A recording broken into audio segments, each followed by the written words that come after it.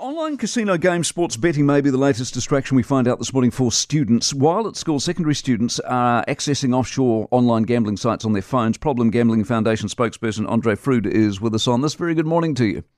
Hi, Mike. Do we have any actual data around this, or have we just found a few people who sort of went to school or didn't go to school and after school thought, I'd probably spend a bit too much time on our phone? How much of this do we actually know?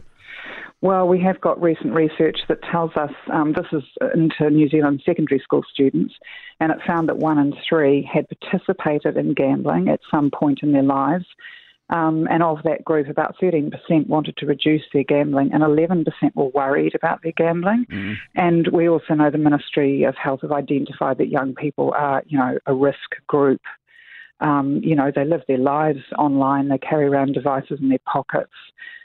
Gambling has become so normalised, so there's all sorts of risk factors for young people now that perhaps there weren't. One of the problems I have with the whole argument is scratches are included, which I suppose is gambling technically, but betting with friends or family. See, I do this on the show all the time, but I'm just joking. Am I a problem gambler all of a sudden?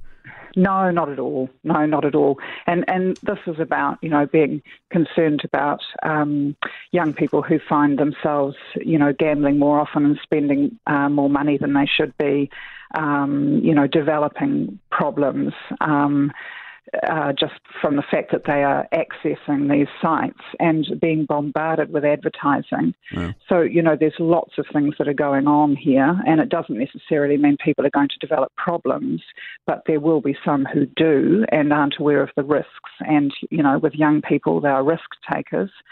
So it's just about making parents aware and also young people that there are risks associated with gambling online. Exactly. Nice to talk to you, Adrian. Appreciate it very much. Andree Froude, Problem Gambling Foundation spokesperson. For more from the Mike Hosking Breakfast, listen live to News Talk ZB from 6 a.m. weekdays or follow the podcast on iHeartRadio.